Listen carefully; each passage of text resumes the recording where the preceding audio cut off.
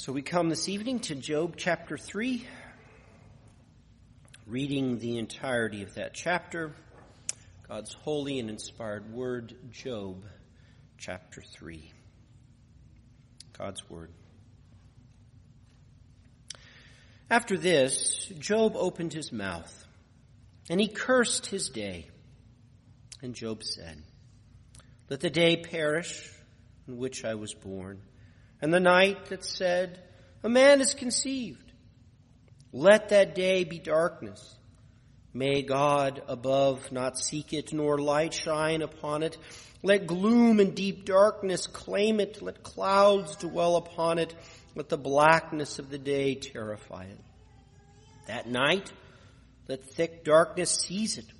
Let it not rejoice among the days of the year. Let it not come into the number of months. Behold, let that night be barren, and let no joyful cry enter it. Let those curse it who curse the day, who are ready to rouse up Leviathan. Let the stars of its dawn be dark. Let it hope for light, but have none, nor see the eyelids of the morning. Because it did not shut the doors of my mother's womb, nor hide trouble from my eyes. Why did I not die at birth, come out from the womb and expire? Why did the knees receive me? Why the breast that I should nurse? For then I would have laid down and been quiet. I would have slept. Then I would have been at rest. With kings and counselors of the earth who rebuild ruins for themselves, or with princes who had gold, who filled their houses with silver. Or why was I not as a hidden, stillborn child, as infants who never see the light? There the wicked cease from troubling, and there the weary are at rest. There the prisoners are at ease together. They hear not the voice of the taskmaster. The small and the great are there, and the slave is free from his master. Why is light given to him who is in misery, and life to the bitter in soul, who long for death, but it comes not, who dig for it more than for hidden treasures, who rejoice exceedingly and are glad when they find the grave? Why is light hidden, or why is light given to a man whose way is hidden, whom God is hedged in? For my sighing comes instead of my bread. My groanings are poured out like water. For the thing that I fear comes upon me, and what I dread befalls me. I am not at ease, nor am I quiet. I have no rest, but trouble comes. As for the reading of God's word, may He bless it. So self-control is a virtue, even a fruit of the Spirit. It's especially an attribute of wisdom, for as we read in Proverbs, a wise man keeps calm his emotion. And yet, can self-control go wrong? Have you ever felt that self-control is dishonest? You're feeling miserable and someone asks you, "How are you doing?" And you say, "I'm fine." Okay, it wasn't the time and the place. You're just being polite or being private. But if your doctor asked you, wouldn't it be a harmful dishonesty? And then there's grieving. For parts of our Christian tradition tell us that pious mourning is holding your pain in, keeping a stiff upper lip, and just being happy about the good things. Don't weep, just be grateful. And from such ideas, we get celebrations of life instead of funerals, which feel more like weddings. But how is this not a violation of the 9th commandment? Does biblical self-control really forbid us from expressing our sad emotions? Well, we meet Job at a funeral, and even though it's not pretty, he at least honors the moment and respects us enough to be honest and open. So 7 days of silence. There's been complete quiet for a week on the ash heap for Job and his 3 friends. And yet the time of silence has reached its expiration date as Job opens his mouth. He utters audible words to break the quiet as if glass. No, there are several filters for our listening that provides aid to our hearing. First of all, the friends held their peace because they saw Job's suffering was very great. He opens his mouth and he speaks from his terrific agony. His outstanding pain is talking. And as you know, when you're throbbing, your thinking and speaking are affected. Second, in keeping with the ancient mourning etiquette, the friends did not say a word initially. Now, this fell in line with the wisdom that the comforter should let the sufferer break the silence. Talking is good and necessary, but to honor the victim, the prime sufferer, they get to talk first. The pain is first theirs, and so it is only fitting that they get to address it at the front of the line. Third, we should remember all the knife stabs that make up Job's torment. And it's quite a list. Lost wealth, dead servants, bereaved of 10 kids, society banished him, he's living in a landfill, and the constant torment of his boils and other medical issues. But there is another spear thrust that goes deeper. Remember that Satan disguised all this misfortune behind the retribution principle. He made all his misery look and feel like a curse from God. Therefore, the deepest wound for Job is a spiritual one. As was clear from chapter 1, the Lord and Job were close covenant partners. They had an intimate bond. Appearing cursed, though, translates into feelings of abandonment, being forsaken and betrayed by the God that Job loved. As far as he can tell, Job senses that the Lord switched to being his enemy. He, his Lord and divine friend, attacked him with untold woe and for seemingly no good reason. This is the most bitter ache gnawing at Job's soul. Job's physical pains are just the icing on the cake of his spiritual trauma. Therefore, he parts his teeth and he curses. His first syllables are curses. How troubling. Is Job handing Satan the win here? In the first 2 chapters, there was a conference in heaven that led to Job being tested. Well, here with the 3 friends, we have another conference, and we expect Job's 3rd test. And now he curses? Has Job just failed? But alas, no, for he curses not God, but his day. Literally, verse 1 says he cursed his day, which is ambiguous, and intentionally so. In fact, this is actually a common feature in the poetry of this book. That is, a line will be purposely ambiguous, and you have to read further in order to clarify it. As we progress in our reading, we readjust the meaning of what was said before. Thus, his day can refer to Job's birthday, or to the day he was actually born, or his present situation, or even his whole life. But we cannot choose which is the meaning from verse 1. So before asking questions, we let Job talk. We give him the opportunity to clarify before we raise our hand to ask dumb questions. And what pain Job gives ear to. Perish the day. Let the day I was born go away. Even the night of my conception, let it die. Job wishes that his birthday might expire, that he was never born, never existed in the first place. Though he treats the day of his birth and the night of conception differently. He mentions first the day in the first half of verse 3, and then he focuses on the day in verses 4 and 5. And note what he says in verse 4, "So that day let it be darkness. May God not seek it or care for it or regard it. Light should never shine upon my day. Rather, gloom and deep darkness should reclaim it, and the black bitterness of the day scare it to death."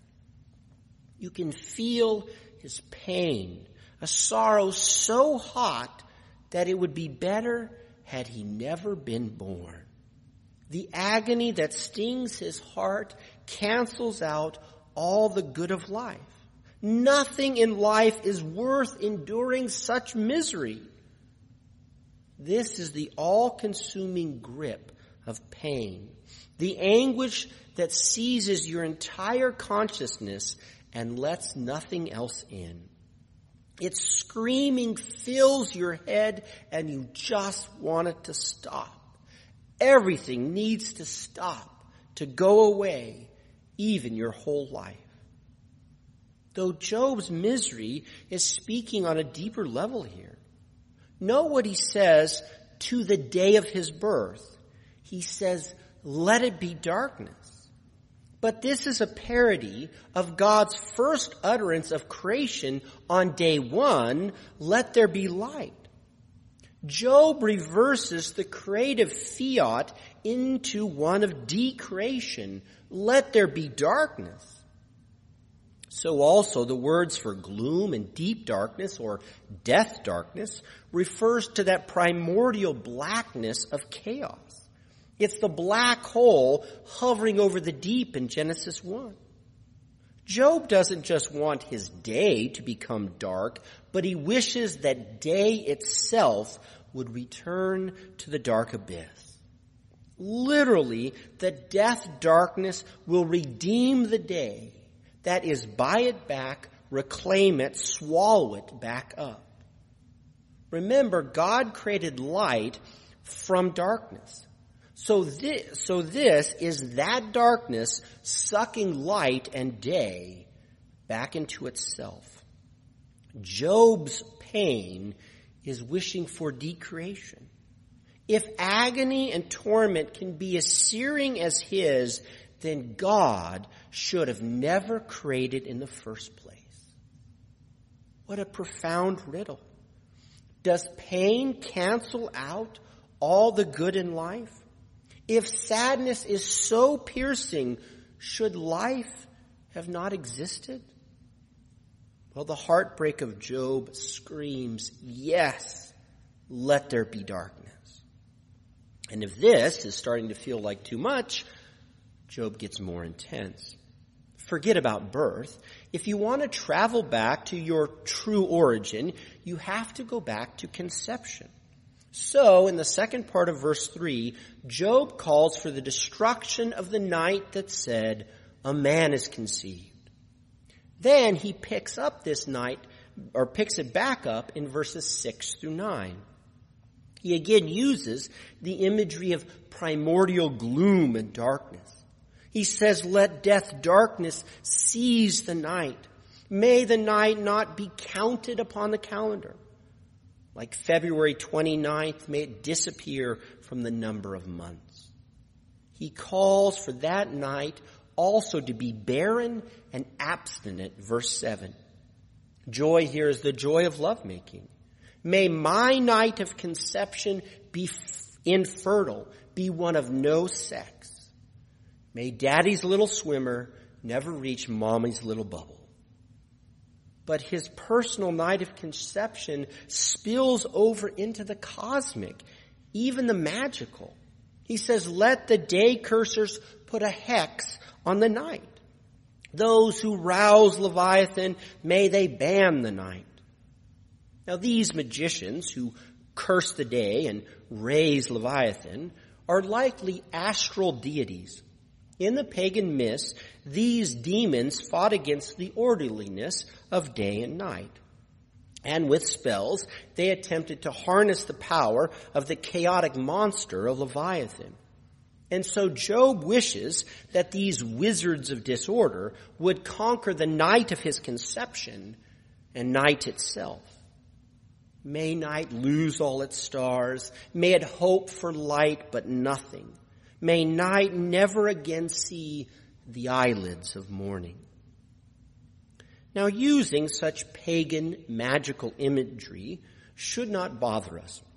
It does not mean Job actually believed in it. Rather, it is like us saying, may Voldemort Avada Kedavra it, or more, may Sauron devour it in shadow. Job is wishing for the non-existence of his night and night itself.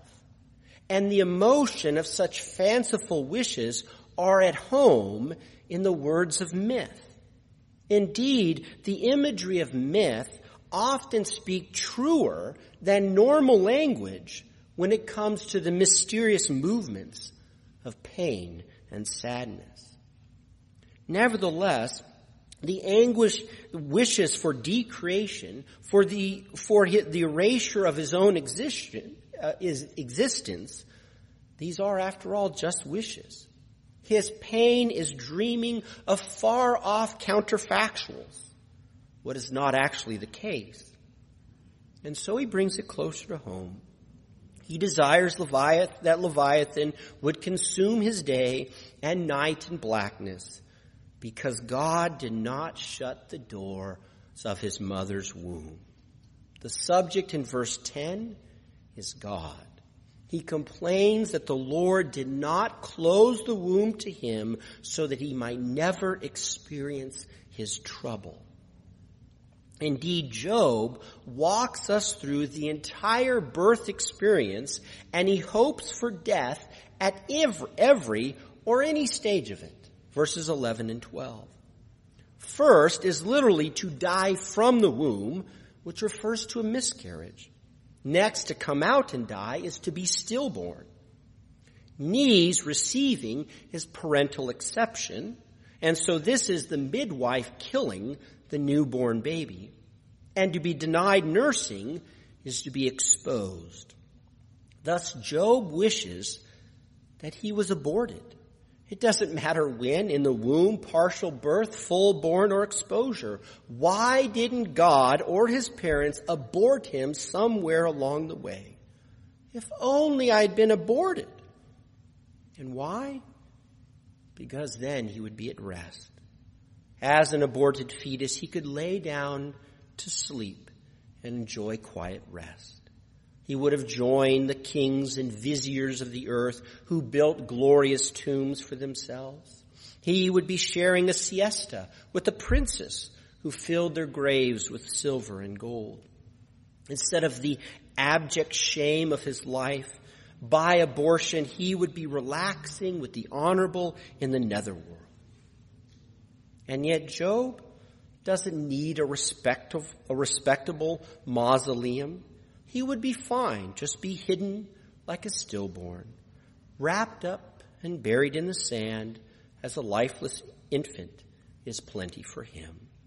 Just as long as he was not, so that he did not have to see the light. Indeed, the contours of the grave sound like paradise to Job. Below the earth is where the wicked cease their troublemaking, the weary get to rest, the cruel shouting of bosses ceases, and the ease of prisoners is blessed. Small and great, they all share the same peacefulness. Even the slave is free from the master in the underworld. Job paints death not just as the great leveler, but also as the final liberator.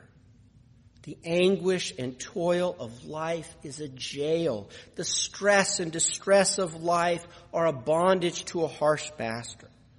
But in death, all are liberated from such constant agitation to the calm and repose of the grave. After the insomnia of life comes the sweet sleep of death. With envy, Job carves on his tombstone, R.I.P., rest in peace. Indeed, the superiority of death's rest over life's misery makes Job question why God even gives life to the miserable. Why does the Lord grant life to those whose soul is racked with bitterness? What's the point? Why life if death is better? And to prove his point, Job brings up those who long for death. Yes, there is a group of humans who cannot wait to die. Now, these are not necessarily the suicidal, as active suicide does not even seem to be considered here. Rather, these are the people whose life is filled with bitterness and vinegar. For such people, hospice care was invented. They just want to die. They dig for death like buried treasure. They bury into the soil to find Sheol as if it was pirate treasure. And when their shovel hits the gates of Hades, they rejoice. Their funeral is not a celebration of life, but of death for them. Yeah, joy is fitting sometimes at gravesite services, not because they lived in misery, but because they are finally now dead and sleeping with the sleepers. But Job contrasts those who find death with himself, verse 23. Literally, for a man whose way is hidden, God has hedged him in. This is a self-referent. He is the man whose way to death is top secret. The Lord has hedged Job off from reaching the peace of death. That is all Job wants is death, but God will not allow it. There's even a link here with chapter 1. There, Satan said that God's blessings hedged Job off from all trouble. Well, now Job complains that God has hedged him off from the sweet grave. The Lord's fence imprisons him in the torture dungeon called life. Indeed, what has life become for Job? He tells us in the closing verses. Sighing and moaning keep him alive before food. The roarings and groanings of agony are poured out like water. He roars like the turbulent oceans, and his moans come from him like a man without bladder control. For the thing he feared the most dreaded nightmare, has come upon him. He won the unlucky lottery. He lost everything and was forsaken by the Lord. It doesn't get any worse than this, and then there's no relief for Job. He says, I am not at ease. I have no quiet, absolutely no rest. There is only agitation and trouble for Job. As Proverbs tells us, God created wine for sufferers, but Job's cup is empty. He cannot drown his pains in a bottle. He has no Advil for his back, no Excedrin for his head. Job does not have a button to push for more morphine. No nurse turns him from his growing bed sores. Dirt is his only blanket and stones his pillow. Constant, unceasing, persistent is his agitating anguish and his torturous trouble. His every conscious moment is a head-splitting metal scraping on metal, and he cannot turn it off. Why won't God just let me die? And such is the grief and the stinging sadness of Job. And aren't you glad that we let Job speak first? Had we gotten the first remark, we would have spoken wrongly.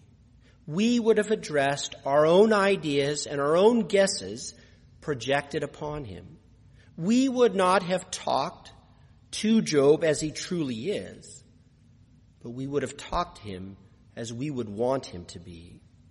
Thus, the greatest virtue of this lament of Job, this cursing his day, is its honesty. He respected the reality of providence to tell it like it truly is. He does not lie about his pain.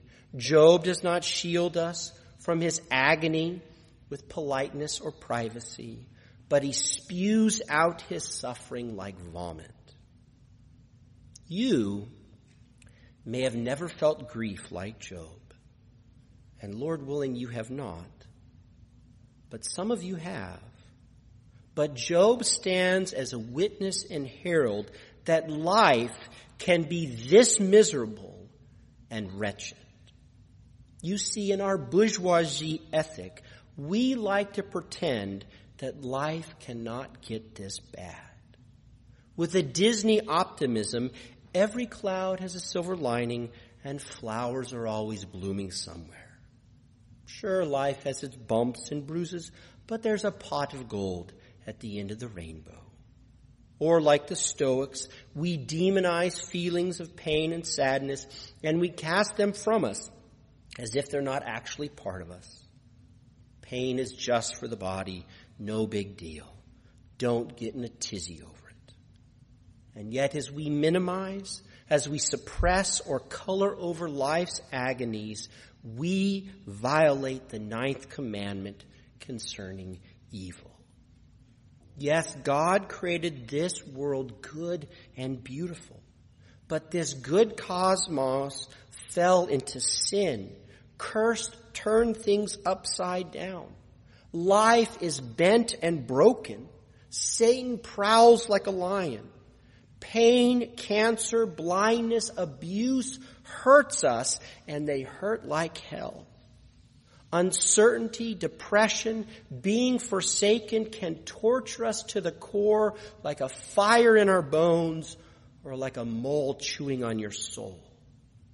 Such pain is real. Such evil exists. These agonies hound humanity. By grace, the Lord spares most of us from such severity. But even if we do not experience it, by grace may we not, we must know it exists. We cannot deny that it is out there, for this is the same torment as what Christ suffered. Yes, in the dark anguish of Christ's cross, we hear the agitation of Job. Constant pain with no ease, continual torment with no peace, pain outside and anguish within stabbed our Savior. The Father hedged in Christ so that he could not die until the time was right. Sure, Jesus hung on the cross between noon and 3, but in those earthly hours, he experienced the torments of eternity. Darkness encompassed him. Leviathan sank its teeth into the flesh of our Savior. His day was swallowed up, and his night did not see the dawn. When we sugarcoat the evils of this life, we minimize the sufferings of Christ. We water down the torment he felt for us. Our pretending not to be sad disrespects the tears of Jesus. And yet, our Lord was not just like Job. One thing is evident from this awesome agony and this terrifying poetry of Job is that he has tunnel vision. All he can see is his pain, and everything else dies to his experience. He wishes for non-existence, for decreation, for barrenness, for abortion.